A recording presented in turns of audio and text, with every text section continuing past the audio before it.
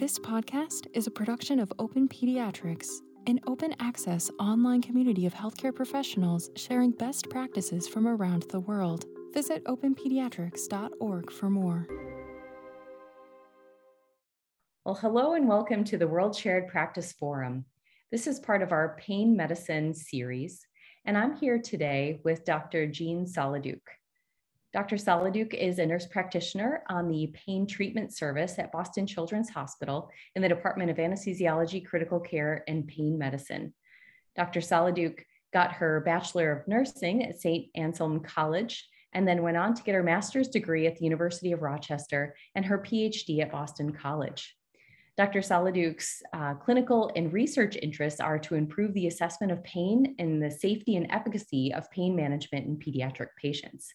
And I'm very excited today to be talking with her about pain management and assessment in children with medical complexity. Welcome, Dr. Saladuc. Oh, thank you so much for having me. So if I had to condense this talk into just a few words, I would say that it's behavior never lies. The most challenging part of pain management in nonverbal children with intellectual disability is recognizing and quantifying their pain. Once we recognize the pain and we understand the source of pain, then we can manage it. But knowing their usual behavior and comparing it to their current behavior is key because behavior never lies. These are the fossilized tracks of a dinosaur, which on first glance seems interesting, but maybe not anything related to pain behavior. But if you look a little bit closer and read the article, which I did, you can see that the left foot appears normal. So here's the left foot here, and then the right foot appears smaller. And when you look a little bit closer, you can see that there is a small stride followed by a long stride, short followed by long, short followed by long. And if you look at the right digits and compare them to the left digits, you can see that they are certainly not the same. And the left digits seem to be more larger. And so what we're seeing is basically limping in a dinosaur. So it's really interesting. This has been preserved literally for millions of years, pain behaviors in a dinosaur. We know that limping is a protective mechanism that limits weight bearing on an injured limb to allow for time for healing. And we can see what the left foot, the normal foot looks like versus the right foot. So it's really interesting, I think. And the behavior was there, in this case, preserved literally for millions of years. But sometimes we have to sort of slow down and see it. And I hope you can see it as I pointed it out to you. And I'm not comparing nonverbal children with intellectual disabilities to dinosaurs. I'm not at all. But when trying to understand someone's pain experience and you don't have their words to express it, then all we have is their behaviors. We have their behaviors of what their parents are seeing or their caregivers. We have other caregivers observing them, and then we have our own behaviors. But we have to sort of slow down, take the time, compare it to their usual or normal behaviors in order to really see it. I think it's important to define the population that we're talking about. Nonverbal children with intellectual disabilities are included within a group of children with medical complexity. And this was defined by Dr. Cohen as children that have substantial health needs with a significant burden to family in both time and financially as well. They're also children that have chronic conditions which are typically severe and associated with medical fragility. They are typically high healthcare users, including the need for multiple service providers, many times from different specialties. So they might have a pediatrician and a neurologist for spasticity and seizures, and a GI doctor for their feeding issues, and a cardiologist, et cetera, et cetera. Many of them are dependent on technology, such as they may have feeding pumps or VP shunts or G-tubes or intrathecal pumps for their spasticity. So that's the population that we're talking about. Not all children with medical complexity are nonverbal children with significant intellectual disability, but they definitely fit into this category of patients. I also want to define pain. I think that's really important. And the most accepted definition of pain is from the International Association for the Study of Pain. And they define pain as an unpleasant sensory and emotional experience that's associated with or resembling that associated with actual or potential tissue damage. And they give actually 6 different ways of looking at this. I've included 3 of them. The first one, expression, because that really pertains to this population of children.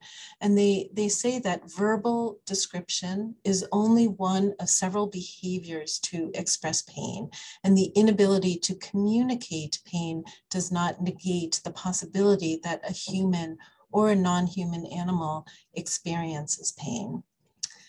This was a major change in the definition of pain from IASP, and it was very welcome from a lot of different people. They also talk about the biopsychosocial context of pain, and pain, as we know, is a very personal experience that's influenced by biology, by psychology, and also by social factors such as developmental age and learned behaviors about pain. And then third, they talk about pain and nociception. And those are very different phenomenon. Pain is usually, but not always, linked to nociceptive activity that is usually produced by injury or inflammation after trauma or surgery. Nociception begins when the energy that is produced or threatens to produce an injury is transduced into nerve activity. And that leads to an organized response of the body to that threat of injury. Many times we connect those two, but they are distinct and different things. In 1965, Melzek and Wall described the biopsychosocial model of pain with the gate control theory of pain. And what they said is that evidence fails to support the assumption of a one-to-one relationship between perception and intensity of the stimulus. Instead, the amount and quality of pain are determined by many psychological variations. And this is really important for clinicians to understand, because sometimes we expect everyone to have the same quantity and quality of pain after a similar pain stimulus, such as the same surgery or a needle procedure.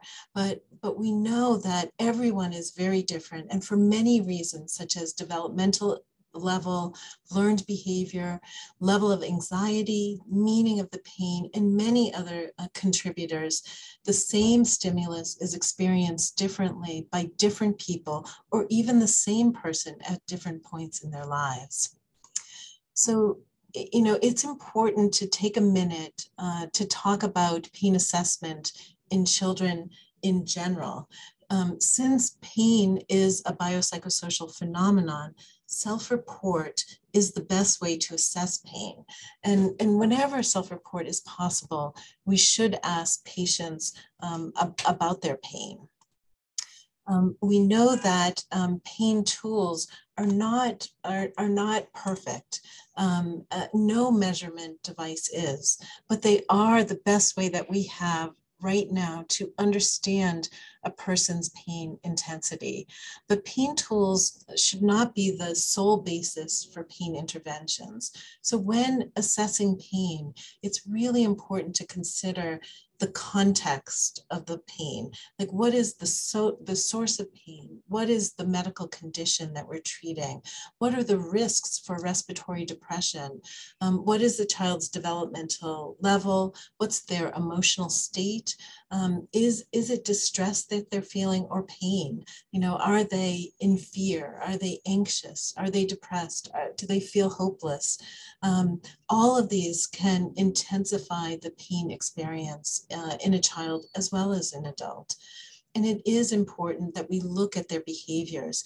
Even when a person can self-report, pain behaviors are important to observe, because sometimes there may be a disconnect between the patient's self-reports of pain and their pain behaviors. And it's important to understand why that disconnect occurs.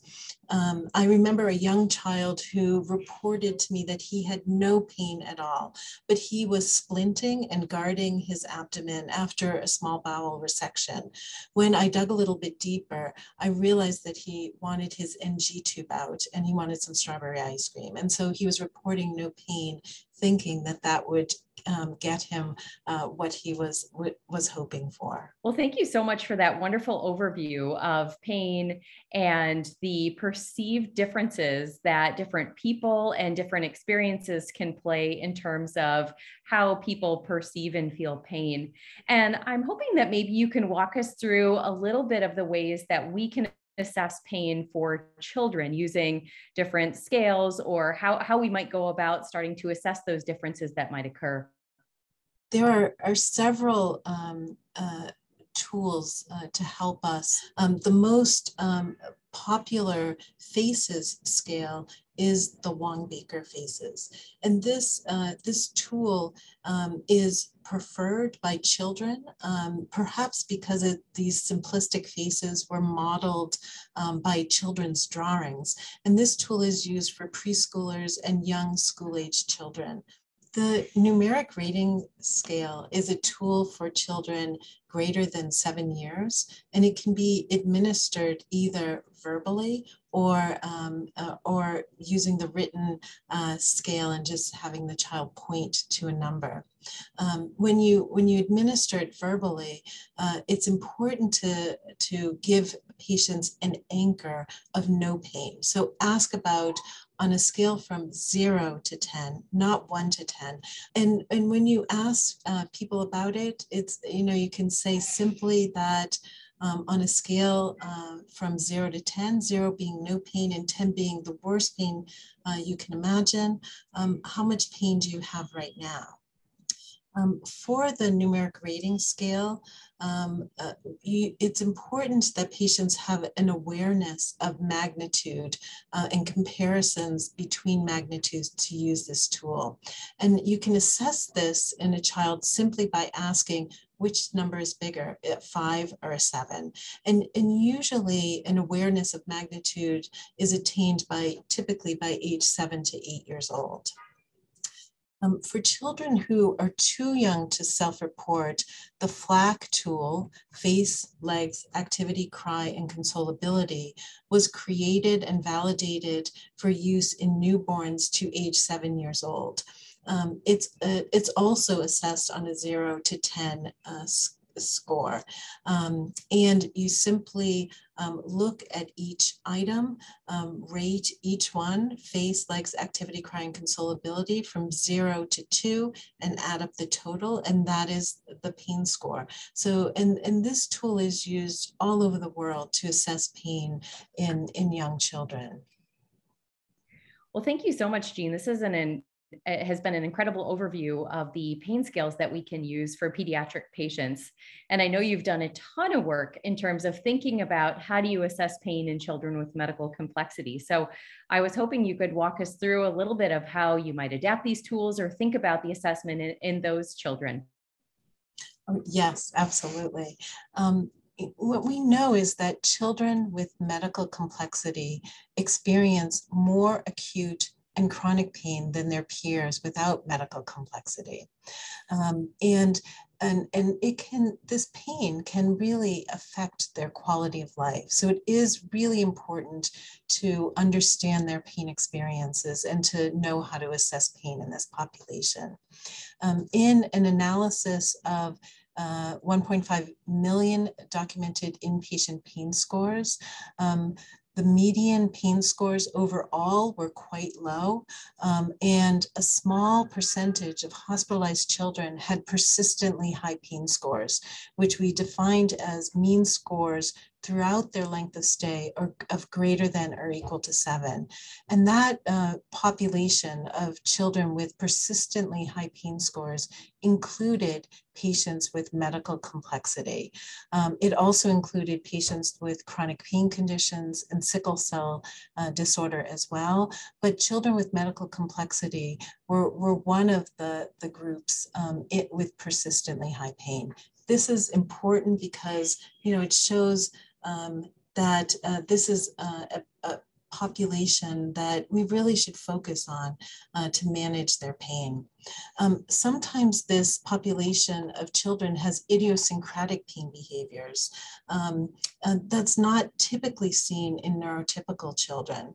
And in an analysis, a parent described pain behaviors in nonverbal children with intellectual disability. Parents described pain behaviors in their child, and they were able to link them to whether it was mild pain, moderate, or severe. So parents are able to identify pain behaviors in their children. What's interesting is that within certain categories of behaviors, which are starred on this slide, we saw a range of behaviors. So some parents described that their child vocalized more when in pain, but some parents said that their child vocalized less. Some children slept more when they were in pain, and others couldn't fall asleep and had more physical activity when they were in pain. Some children sought human interaction when in pain, while others shied away from human interaction. Some children had muscle tightness when in pain, and others became very floppy when they had pain. And so within these categories of behaviors, it's important to understand that we may see opposite reactions to severe pain. In addition, we saw self-injurious behavior such as biting their hand, scratching their chest, banging their heads, or pulling their eyelids. In the Individualized Numeric Rating Scale is a pain tool validated for this population of nonverbal children with intellectual disability because of these idiosyncratic pain behaviors, as well as these opposite responses that we see in this population. It's very simple to help a parent fill out this the Individualized Numeric Rating Scale.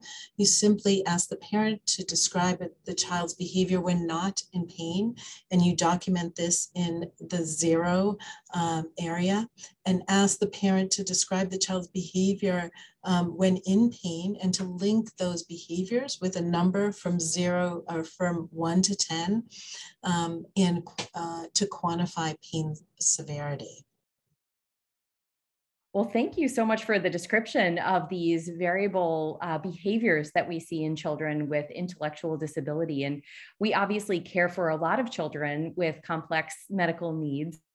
And it's clear that parents know these children very well and their pain behaviors. But I'm curious, parents might have to leave the bedside at some point to go grab food or take a break. And I'm wondering, are there any strategies that you can offer to us as clinicians on how we can best assess pain in children with medical complexity? Are there any strategies that we can use working collaboratively with the parents to help us better assess the pain of children with medical complexity? Oh, yes, absolutely. The individualized numeric rating scale is a pain tool that's validated for this population of nonverbal children with intellectual disability. It was created because of these idiosyncratic pain behaviors and also self-injurious behaviors that we see in this population. It's very simple to fill out with parents. You ask the parent to describe the child's behavior when not in pain, and you document that in the 0 box. And then you ask the parent to describe the child's behavior when in pain and to link those behaviors with a number that corresponds to their pain severity. And parents, you can guide them by helping them to think about when your child had pain, how did they respond to it? And, parents might remember, oh, they had a femur fracture, which was really painful for them, and they stopped eating during that. So we'll put that in the 10 box. What we found when we studied this tool is that parents were absolutely able to identify pain behaviors in their children, and they were able to quantify these behaviors as well. I think it would be fun at this point to talk about a case. And when we think about this case, think about how you would respond to it and what would be your assessment of his pain. When you enter a room of a 10-year-old boy with global developmental delays, his eyes are wide open and he is watching his mother while she's reading to him in a very soft voice. The child has been out of the OR for 6 hours after a hip reconstruction. On physical exam, he is awake and appears calm.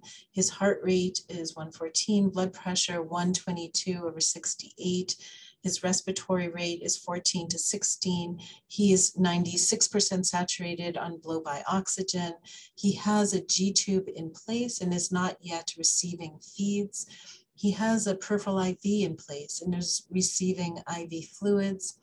His leg is warm and well perfused, and there's no apparent bleeding at the site of his surgery.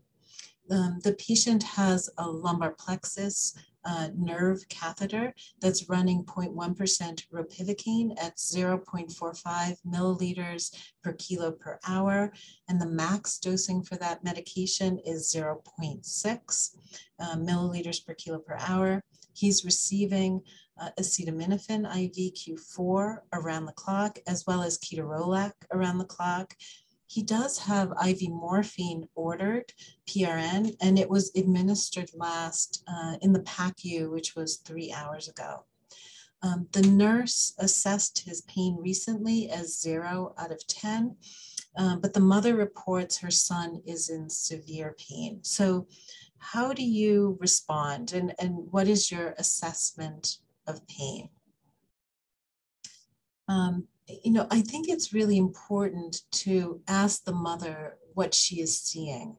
And in this case, perhaps she tells us that he usually likes rock and roll music, but when in pain, he likes this book and sort of quiet reading. She also tells us that his eyebrows are kind of squished together and his eyes are wide open, and he's not vocalizing in the happy sounds that he usually makes. So hearing this, we ended up increasing the nerve catheter. We gave the patient a dose of morphine, and interestingly, within 15 minutes, he starts cooing and pointing to his headsets, looking for his rock and roll, and his facial expressions seem much more relaxed. So we have the nurse complete the individualized numeric rating scale with the mother, so we all have a better understanding of this child's pain behaviors. So, I don't know if that's helpful. I think sometimes it's helpful to go through cases so that we, so you can understand how to use these tools. That's really helpful. And, one of the questions that sort of comes up for me is, um, with my education hat, how do we sort of educate some of our providers? And, have you found anything that's really useful given your work as a consultant on the pain service in sort of getting the whole team on board and sort of talking about how do we approach these children? I think in general, we really do need to understand pain behaviors in this population. We don't see these patients come here and there, but they are a big percentage of the patients that are in the hospital for long periods of time. So I agree with you. It is really important that we help clinicians, to nurses as well as providers, to understand pain in this population. In the individualized numeric rating scale, which is documented, which is able to be documented in electronic medical records, is available, and it's helpful as a resource. So, as you mentioned earlier, if the parent isn't there in the middle of the night, well, we have her knowledge of her child's, and her knowledge of her child's pain behaviors right there within that tool. So, I mean, that it's one way to sort of help all of us, sort of night and day, to take care of these patients. I think that's really helpful. And I could imagine, as a clinician, you're really busy, you've got a lot of patients to care for. I'm curious how long it takes, do you think, to go through the individualized numeric scale with a parent and sort of fill that out? Because, I could imagine some of the hurdles being time and sort of sitting there and taking the time. And I'm curious, how long it takes and how can you educate all of us on being able to do that more quickly and efficiently so that we can do this more regularly. Absolutely. It typically takes less than 2 minutes to do that, to go through. Parents, for the most part, they spend their lives interpreting their children's behaviors, especially children that don't have verbal abilities, and some of these parents have known have been with their child 20 years plus. And so they know their child's behavior, they understand it, and many of them are able to say it very quickly. If you're very busy and unable to spend 2 minutes, we have a family education sheet which explains all of this, and it has places that parents can fill in. And so you can, if you're the nurse taking care of the patient and you're really strapped for time, you can give parents a quick explanation, hand them the family education sheet, and then have them fill it out so that you can put it into the computer when you have a moment. Thank you, because I think probably a lot of us would love to do this more and make this individualized, but it's helpful to know those resources are there to, have families fill this out and even prep themselves or start thinking about it for when you go in and fill it out together. So that's a really incredible resource to be aware of. Thank you. Just like all patients, pain must be managed according to the source of pain, whether it's nociceptive pain or inflammatory pain, or pain from muscle spasms, or distress from a non-pain source. It's really important that we understand the source of this distress, and to manage it according to that source. And just like all patients, it's important to think about the red flags. Anyone that has a pain that is unexpected and unexpectedly intense, especially if it's sudden or associated with altered vital signs, like respiratory distress, hypotension, tachycardia, or fever. Anyone that has pain that persists longer than expected, anyone that has pain that's associated with coolness of a limb, color changes of a limb, or painful numbness, anyone that has acute onset of headaches, or headaches that are associated with neurologic symptoms and signs, anyone with weight loss, fever, systemic changes, or back pain with fever, weakness, sensory changes, or neurologic symptoms and signs, those are red flags that need to be evaluated, quickly and to understand the source of pain.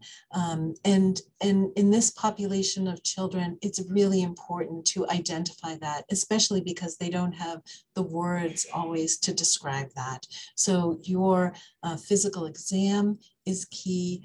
Your understanding of what happened and the history according to the parents is so important and key to that as well. Well, thank you so much, Jean. I think you gave us a really great case that describes a patient who had surgery and has expected pain. And, I think we've all cared for children with medical complexity that are clearly in pain and clearly have something that's bothering them and leading to this pain. And sometimes it can be a little bit challenging to sort of figure out exactly what's going on and think about a structured way to approach these children to try to identify those sources. And I wonder if you have any strategies or might walk us through kind of a common scenario and how we might sort of attack this problem in these children that have medical complexity and that it makes it challenging to kind of figure out where their pain source is coming from. Let's talk about a nonverbal child that comes in, has medical complexity, and comes to the emergency department with pain behaviors of unknown etiology. This is a 13-year-old female with autism and seizures that are well controlled on valproic acid, that has arm biting that started 4 days ago, and now she has a fever. She, upon physical exam, she is awake and grimacing, and while her mother's trying to distract her. Her heart rate is 125 and her blood pressure is 110/62 with a respiratory rate of 16. She is febrile. She doesn't have a cough or cold symptoms, but her oxygen saturation is 92% on room air.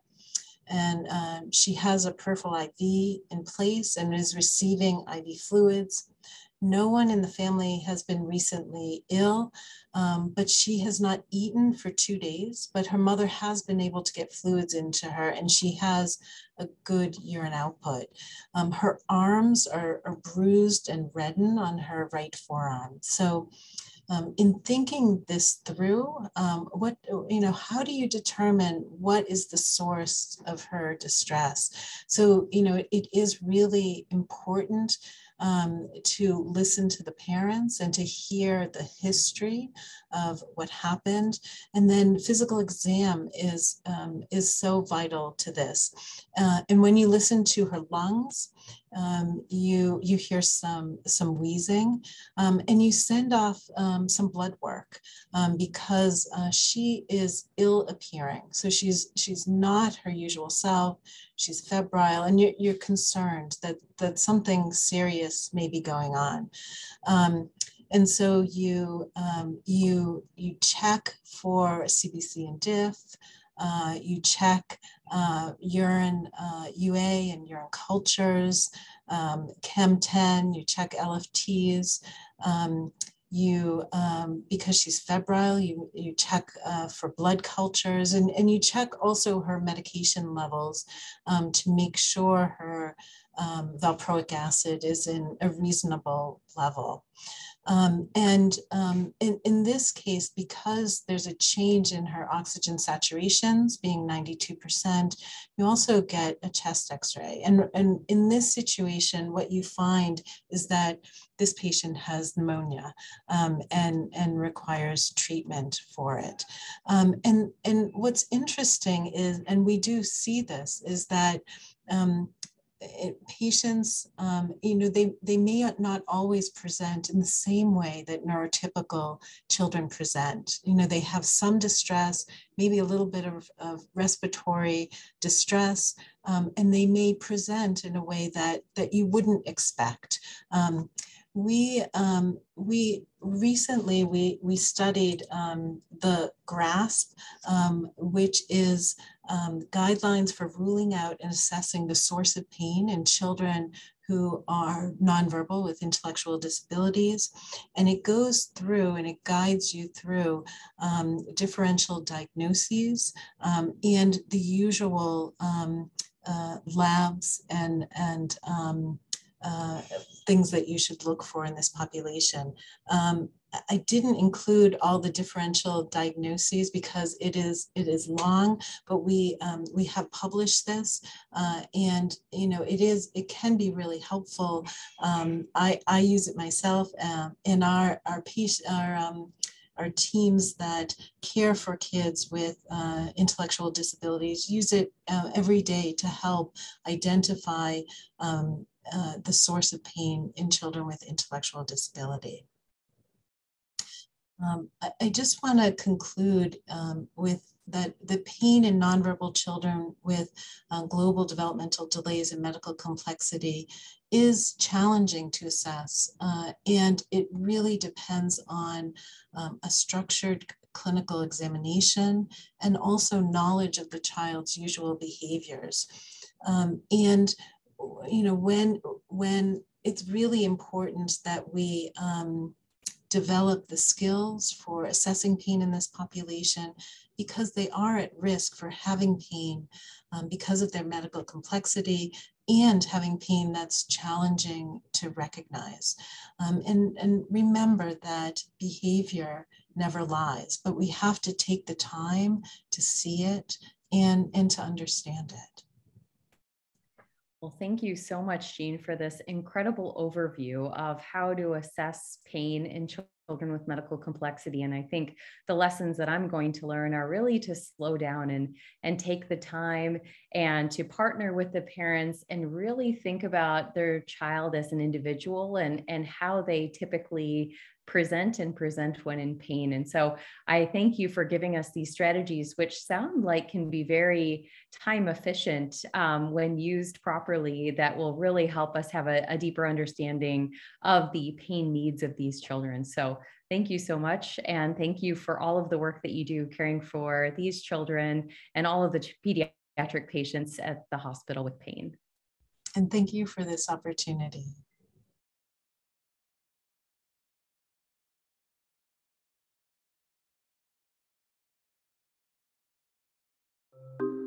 This has been a production of Open Pediatrics. You can find the resources and journal articles referenced in this podcast in the description. We have more podcasts like this one available everywhere you get your podcasts. Visit openpediatrics.org for more information.